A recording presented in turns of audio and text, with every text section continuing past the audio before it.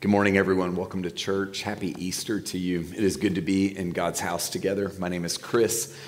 Before we get into this, I want to the message of the resurrection. I want to share a couple of things. Number one, beginning this Thursday, we're going to be having a Bible study in the book of John throughout the Easter season, 5 weeks, starting Thursday night, the 13th, and we would love for you to come and join us for that. We're going to be looking at Jesus' statements, his I am statements in John's gospel. And I actually think this is a beautiful way for us to press a little further into the beauty of the Easter season. We're going to be looking at life and what Jesus has come to bring us in terms of life. And so we really hope you'll register and join us for this John study. It'll be in the chapel, and I'm really pumped to be a part of it. I think it's going to be a really, really meaningful time. And secondly, we have been for some time looking to and praying for and putting our hooks out there to hire a kids pastor.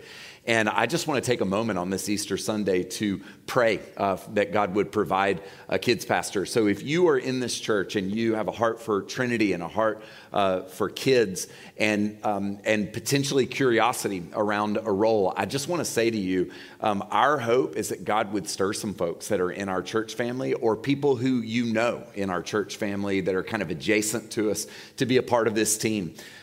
You don't have to be theologically trained to be our kids pastor. There's a sense in which we want a lot of resonance. We want God to bring the right person, the right woman, or the right man into this team. And so I just want to pray. God loves kids, and he cares about what's happening in that lower building. And I just believe the Lord wants to provide for us. If you go to our website, you can see that job posting along with another job posting or two. There's some great opportunities to join our team. Father, we pray that you would provide for us a person who would love and care for and create space for our kids to grow within the context of an amazing next generation team. God, we ask you right now to stir the hearts of whoever it would be that would want to and feel prompted to put themselves forward for this space. And we trust you, God, for provision for the next generation, for our kids' ministry. And we ask, God, that you would meet that need through a person. In Jesus' name, amen. We're going to keep you posted on this as it unfolds. I really have a sense of hope and confidence that the Lord is going to provide for us. And I'm really, really hopeful to see whether it may be maybe you or somebody you know that steps into that space. If you have your Bibles, turn to John 20. Today is Easter. Today is the sort of like the Super Bowl of Christian moments. You know, this is our day. This is like the Sunday of all Sundays. And if you're anything like me, you know, I remember growing up, had one parent that became a Christian when I was little bitty and the other later in my teenage years, always went to church on Easter. And it was like you get all dressed up. And so for me, my shirt's tucked in. I am going for it. Initially, I wasn't going to roll my sleeves up. And then I was like, nope, gotta be myself. But I remember getting super dressed up and you like try to get all pumped up and then it's over. And one of the reasons why I love being an Anglican is that we get 50 days, y'all. Easter is bigger than Lent in every regard. Lent's 40 days. Easter's 50 days. Lent, you're giving stuff up. Easter, you're picking stuff up. This is a time to eat really good food and drink really good drink. This is a time to feast and celebrate. This is a time for us to live deeply into what life really means. And what we're going to do today is we're going to try to put a very familiar story. Even those of us who don't often come to church, we know this story. Like this is the thing we think we know. I would submit to you that there's probably something here for you today where God wants to stretch you and challenge us. I think it's actually really important that we read the text and we think about Easter and resurrection in a way that is true and real and in this Bible. And so we're going to be holding a familiar thing in front of you, but we're going to be spending the next 50 days trying to wrap our hearts and our heads around the resurrection. Y'all, the idea that God moved through death into life is such a big idea that we can't possibly take care of it today. So we're going to be spending the next 50 days trying to get there, trying to wrap our heads around the most astounding, powerful mystery that the world has ever seen. So I'm going to read and then I'm going to pray and then we're just going to jump in and we're going to mark our way through this text. Early on the first day of the week, while it was still dark, Mary Magdalene came to the tomb and saw that the stone had been removed from the tomb. So she ran and went to Simon Peter and the other disciple, the one whom Jesus loved, that's John who wrote this story, and said to them, "They have taken the Lord out of the tomb, and we do not know where they have laid him." And then Peter and the other disciple set out and went toward the tomb. The two were running together, but the other disciple outran Peter and reached the tomb first. He bent down to look in and saw the linen wrappings lying there, but he did not go in. And then Simon Peter came, following him, and went into the tomb, and he saw the linen wrappings lying there and the cloth that had been on Jesus' head, not lying with the linen wrappings, but rolled up in a place by itself. Then the other disciple who reached the tomb first also went in, and he saw and believed. For as yet they did not understand the scripture that he must rise from the dead. And then the disciples returned to their homes. But Mary stood weeping outside the tomb. As she wept, she bent over to look into the tomb, and she saw two angels in white sitting where the body of Jesus had been lying, one at the head, the other at the feet. And they said to her, "Woman, why are you weeping?" And she said to them, "They've taken away my Lord, and I do not know where they have laid him." And when she said this, she turned around and saw Jesus standing there. But she did not know that it was Jesus. Jesus said to her, "Woman, why are you weeping?" The second time that question is asked of her. Supposing him to be the gardener, she said to him, "Sir, if you have carried him away, tell me where you have laid him, and I will take him away." And Jesus said to her, "Mary." She turned and said to him in Hebrew, "Rabboni," which means teacher. And then Jesus said to her, "Do not hold on to me, because I have not yet ascended to the Father, but go to my brothers and say to them, I am ascending to my Father and your Father, to my God and your God." Mary Magdalene went and announced to the disciples, "I have seen the Lord." And she told them that he said these things to her. This is the word of the Lord. Oh, Father, thank you. Jesus, thank you for Easter. We pray, God, that we would be able to, in this moment, think true and deep and clear thoughts about Easter morning, what it means for you, God, and what it means for us. We pray, God, that you would move us to recognize that this matters and that this is the fulcrum on which the whole of Christian belief and conviction rests. We pray, God, that we would see truth, that we would feel met by you, connected to, comforted, encouraged. In Jesus' name, amen. Amen. One of the things I love about John is that he is writing this story, and he low-key tells us that he's faster than Peter. It's like my favorite. It's just amazing. He's like, "Yeah, we ran and I outran him." But then Peter's always being Peter, he went in first. John got there first, but then Peter goes further in. And this story is so familiar to many of us. And yet what I want to do today is I want to walk through this text, and I want us to highlight and hold and think about some really important phrases or movements or ideas in this passage so that we can actually live into whatever the truth is that God wants to share with us. I actually think he has some really important stuff here for you and for me. This is a story about Jesus, and this is primarily also a story about Mary Magdalene. And whether you're a man or a woman today, Mary is the human exemplar in this story. Mary is our picture and our pattern of what spiritual formation and discipleship look like in this story. So, guys, ladies, let's look to Mary, because Mary actually has something to teach us about how humans are meant to interact with change and with Jesus and with resurrection. So here's the first thing. Mary goes to the tomb. I've heard Christians say that Holy Saturday is a day of waiting. Yesterday was Holy Saturday. It was such a fitting Holy Saturday because the weather was just so terrible. It felt like a day for sadness. It felt like a day of loss. It felt like a day that you would imagine Jesus to be in the grave and his friends to be lost. I actually don't think that Holy Saturday was a day of waiting for the disciples. It was a day of remarkable loss and grief. They were not looking for resurrection.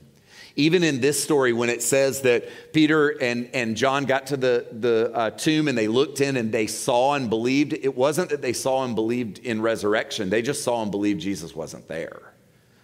On Friday, Saturday, and Sunday, the disciples and Mary were not looking for life. They were mourning death. Here's what Jews understood. And this is where it gets a little nerdy, but just hang with me. Almost every Jew at the time that Jesus is killed and resurrected, almost every Jew believed in resurrection. And I'm going to be very clear about what resurrection means in a little bit. But they believed resurrection would happen at the very end of all of history. None of them thought it would happen in the middle of human history.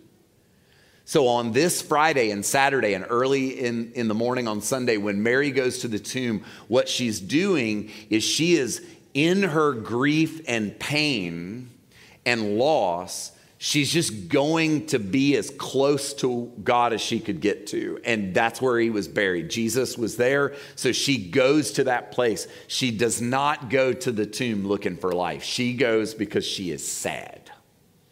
And a part of what we're going to think about today is how important it is for us to feel our feelings even when God is about to do something really big and really shocking and really surprising. Mary goes to the tomb because she is grieving. She is super sad.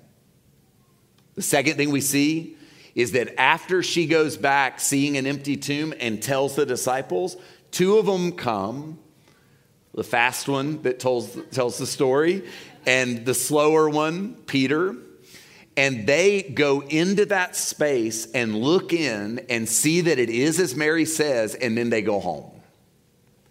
And I've been thinking a lot about that going home. There's this image in the Bible about moving toward home that is really good. Well, this is one that's not so good. When the disciples go home, they're retreating, they're receding, they're just going back to some other place. They see it, they're discouraged, they're disoriented, they're confused, and they just lose ground. And I've been thinking about that because I think for all of us, there are times in our lives where we are confused or discouraged and we just lose ground. It's human nature to go home in this case. It's human nature. It is in our nature when we are confused and exhausted and discouraged to just retreat. And I think they were probably thinking like, oh, we got to go back to doing what we did before. We thought this was something. And it's one thing to have Jesus die and be buried. It's another thing to have Jesus die and be buried and then be taken. Like they couldn't even go and visit a grave. They couldn't even memorialize and honor him as a great teacher at this point. They couldn't even locate a place where they could have some sort of memorial in perpetuity. And so they just go home. They lose ground. They don't know what to do. And so they recede. And some of us in this room right now are in a season in life where you're receding. You're just losing some ground. And I just want to say to you, it is human nature to recede, to lose ground when we're confused. It's understandable. It's not the best, but it's understandable. And these people, and I'm going to tell you, John and Peter are like all-stars. I mean, they have some good work in front of them, but right now they're just like, well, okay. These guys will feature very heavily in the story. Peter will preach the first sermon, Pentecost, and thousands of people will come to know the Lord. Peter will be so emboldened that one day when he faces crucifixion himself, he will refuse to be crucified as Jesus was crucified. He'll say, I'm not worthy to die like Jesus died, so they'll crucify him upside down. And we don't even know that from our Bible. We know that from history. John will be boiled alive in oil and be covered in scars. He'll be the only friend of Jesus who lives to an older age and will be starved to death on an island of Patmos, which is where he will write the Revelation, the Apocalypse of John. These men have a full arc in front of them, but today they're just going home.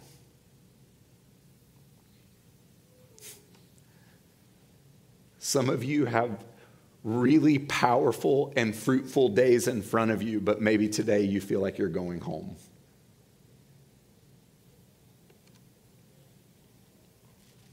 The third thing we see in this story is that Mary, unlike John and Peter, she remains. This is why she's our teacher in this moment. This is why I think Mary is the picture of what it means to be human and to be confused and to hang in there. Mary doesn't go home.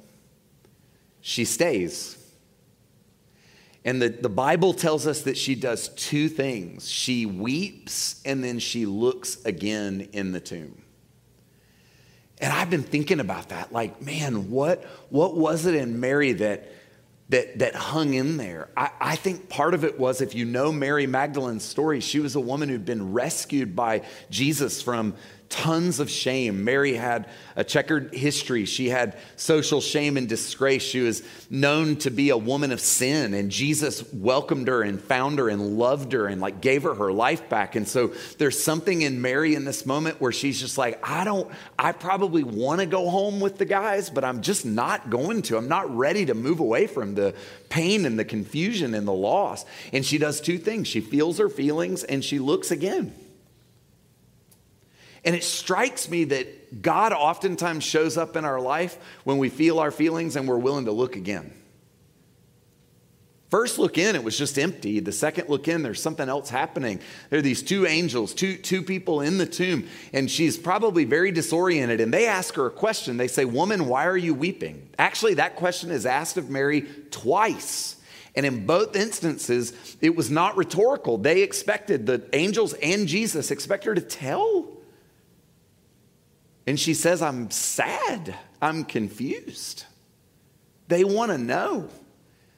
God's always wanting to know why you're weeping. He's always wanting to know why it feels confusing, why it feels painful. And Mary, the bravest thing that Mary does is she just hangs in there.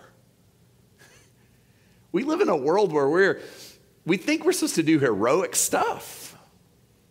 That's why I'm not on Instagram anymore, because I want to do heroic stuff, and Instagram feels like it's just all about being a little sparklier than you really are. It's like poison to me. And so I think we live in a world where we think we're supposed to do big things, and yet maybe for Mary and maybe for you, the biggest thing you can do is just stick in there. I think the bravest thing I've done in the last 3 years is just simply to hang in there. And maybe you need to hear that today. If Mary's your teacher, just hanging in a little longer. She stays in a confusing place a little longer. And she's sad. And she's scared. And something awesome's about to happen.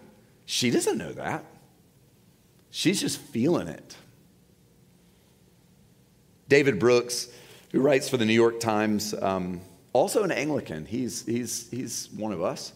He had a conversion to Christianity sort of late in his life. And in 2016, David Brooks gave a lecture in Chicago at the Chicago Humanities Festival. And it's on YouTube. I think it's maybe one of the most powerful 1-hour talks that you'll ever hear. If you Google David Brooks, Chicago Humanities Festival, A Moral Journey, you will listen to him tell you some really important stuff. One of the things he says is that suffering carves out, if we'll let it, deep places inside of us. Suffering can make you cynical, or it can make you really deep. Mary hangs in at the tomb, and something is happening in her that's making her deep. She's being excavated. It's like having a digging machine that just makes you deeper in the subterranean. That's what's happening to Mary. I want to read something that David Brooks says. I didn't read this in the first, but I just love this. He says, recovering from suffering is not like recovering from disease. He says, many people don't come out healed, they come out different. Mary comes out different because she hangs in there. And I believe that God is always working. I also believe we're almost always confused. Like, can we just both, do you have the bandwidth to believe that? If you think you're never confused, you're confused about that. Mary has run out of options. She's run out of answers. She's just run out. And the fourth thing we see is that she turns around after weeping and looking a second time, and she notices that she's not alone. And this is where it gets weird, because she'd spent years with Jesus. I mean, Jesus had really taken Mary into his inner circle. He loved her, and he healed her, and he gave her life back. He gave her dignity back. He gave her he was powerfully present, and yet she doesn't know that it's him, which is really weird. Like, the early church wrestled with this because there's something about Jesus that's familiar. So when he says her name, she recognizes him. But when she just looks at him, he looks different. He looks distinct. She thinks he's a gardener. She just assumes, like, man, do you work here? And John really played with this image of a gardener, because I think John is emphasizing it because he's understanding something, and he's understanding something about Jesus, like tending to the garden of a new world. He's basically saying Jesus is a gardener, kind of. He's cultivating a new creation. But in the moment, Mary just realizes, I thought I was alone. And when you're in grief, you do think you're alone oftentimes. And then she realizes, I'm not alone. And the early Christians were like really grinding on this one. They were like, what was going on with Jesus, right? Like, on one hand, he could walk through doors. So he was very comfortable in God's country. But then on the other hand, he ate fish. Like, it was like an early test for resurrection. Let's give him some fish, see if he can. Because everybody knows ghosts don't eat fish. It just drop right through him somehow. And so Jesus would eat fish. He also had the marks of his unjust murder in his body. So he was the same, and he was different. And the church began to say, so there's continuity and discontinuity. There's like two things going on that was very confusing. So lots of work began to be done in the church. But for Mary, she just realizes, like, he knows my name. His voice is familiar. He calls her by name, and she says Rabboni, which means teacher. She is known by him. Mary hasn't worked out any theology at this point. She just lost him, and now he's back. And it's startling, and it's confusing, but it's also really good news. And nothing from this moment was ever the same. And I'm going to tell you why, because I actually think that this is really important. You and me getting clear about what happened here, as clear as we can, is really important. Because some of us have a picture of Jesus that is actually not accurate or true. Some of us have, like, what I call Star Wars Jesus in our mind. Obi-Wan Kenobi is like a flickering hologram. Just, like really wise information coming, sort of flickery. And you think, oh, is that Jesus? It'd be kind of discouraging. To pray to that would be like, Every Jew, remember, almost every Jew in Second Temple Judaism at the time Jesus dies and is resurrected believed in resurrection. And for them, resurrection meant something very precise. It did not mean a hologram. It did not mean a ghost. It did not mean a memory. It did not mean somebody was mostly dead and then got better. It meant this: someone is physically alive, like just like you and me, and then they become totally dead. Not mostly dead. It's why 3 days matters. It's why when Lazarus was dead, it had been 4 days, because Jews actually, somewhat superstitiously at the time of Jesus, believed that the spirit of a person would hover around their body for a few days, because it was one of the ways that they would explain how sometimes people would get put in tombs and then they would recover, and sometimes they would recover because they were like mostly dead and then they got better. And so Jews understood this to go, well, if you're in there for a while, like then the body departs from, the spirit departs from the body and you're just like legit dead. So Jews understood resurrection was physically alive, totally dead, and then physically alive again. Not a memory, not a ghost, not an apparition, but physically alive again.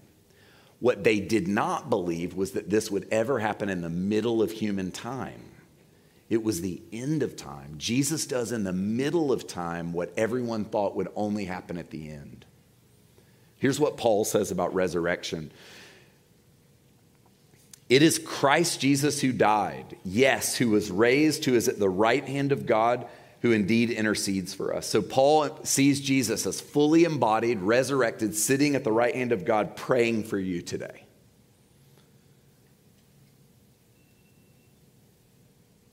Man, you're going to laugh at me about this because it's going to mean I'm old and weird.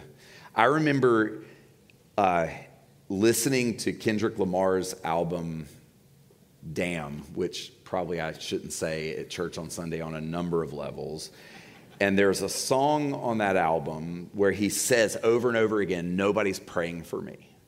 And I remember like weeping when I heard this because I thought, Jesus is praying for him. He's also praying for you. Paul tells us, who will separate us from the love of Christ? Will hardship or distress or persecution or famine or nakedness or peril or sword? As it is written, for your sake, we are being killed all day long. We are accounted as sheep to be slaughtered.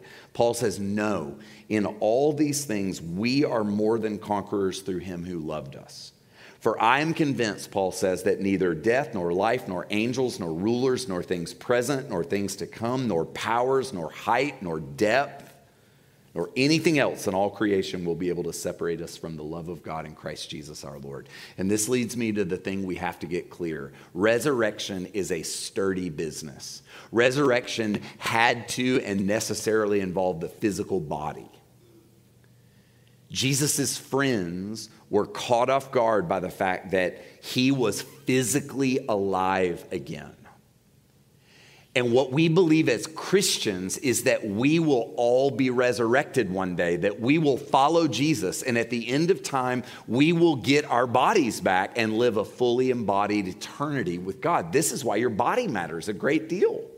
N.T. Wright, one of my favorite Bible teachers and scholars, he says resurrection for you and me is life after death. The Bible says to be absent from the body is to be present with the Lord. Paul says that. It means that when you die, you go to heaven. It means your grandmother is in heaven with God. It's what Jesus meant when he said to the thief on the cross, today you'll be with me in paradise. It means that when we die, we rest in paradise with God.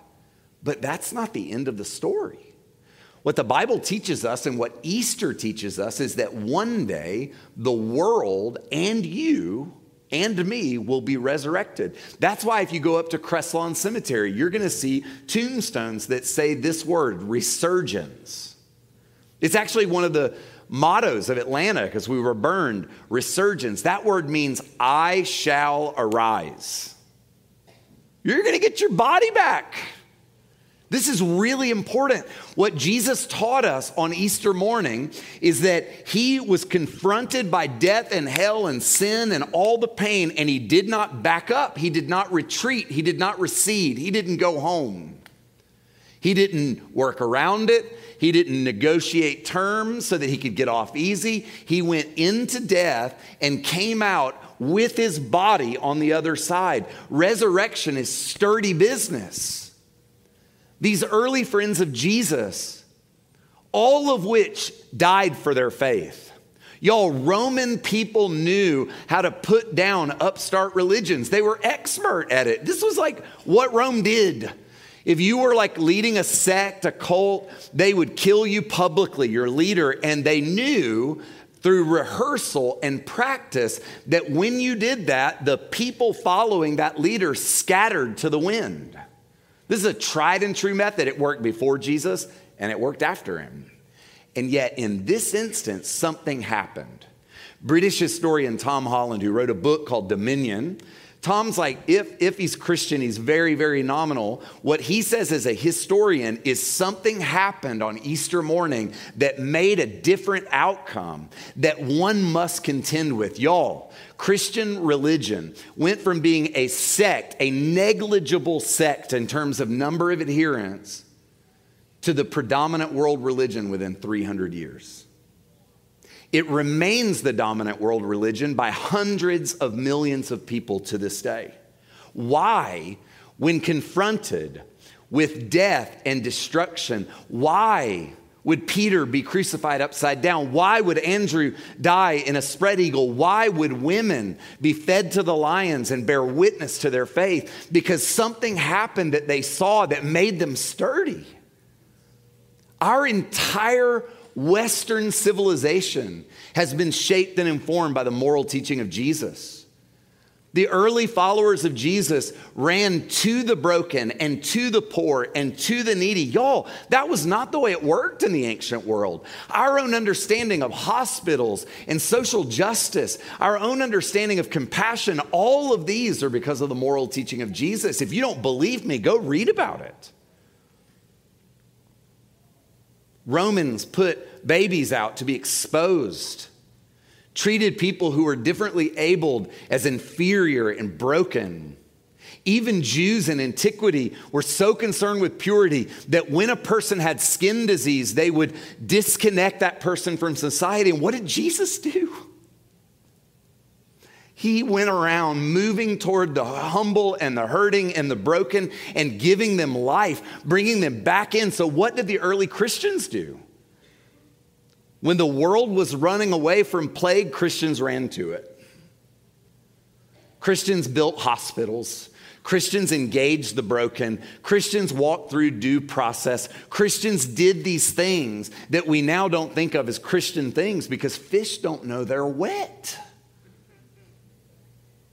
The whole world has been shaped, but it's more than just the teaching of Jesus. Jesus' resurrection gave Christians courage to face even death, to move through the darkest places and look for life. God wants to teach us the same thing. I want you to begin to live as if this life thing wins out over whatever it is you're facing, because that's what Easter is all about. You and me, if we belong to Jesus, we are Easter people. We're people of the resurrection. We're people of life. And that means you are made of sturdy stuff. Resurrection is more than just a physical thing in the afterlife. Resurrection starts, the reality and the truth of it start now. It starts with how you face your broken marriage. It starts with how you face pain and discouragement. It talks to us about how we live our lives in the middle of confusion. Jesus has something to say about your life, about mine.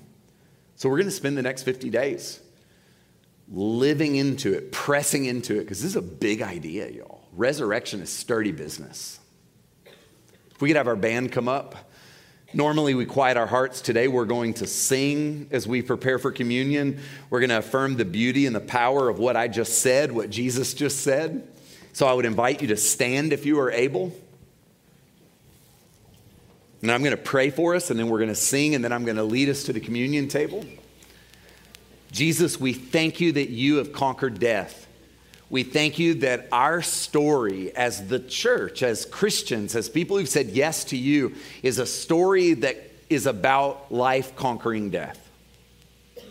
We thank you that you've made a way for us, Jesus. We pray, Lord, that you would give us the courage to affirm resurrection, to affirm Easter today, and as we move through our lives. Help us to say yes to life, God. We're going to sing, and then we're going to come to this table.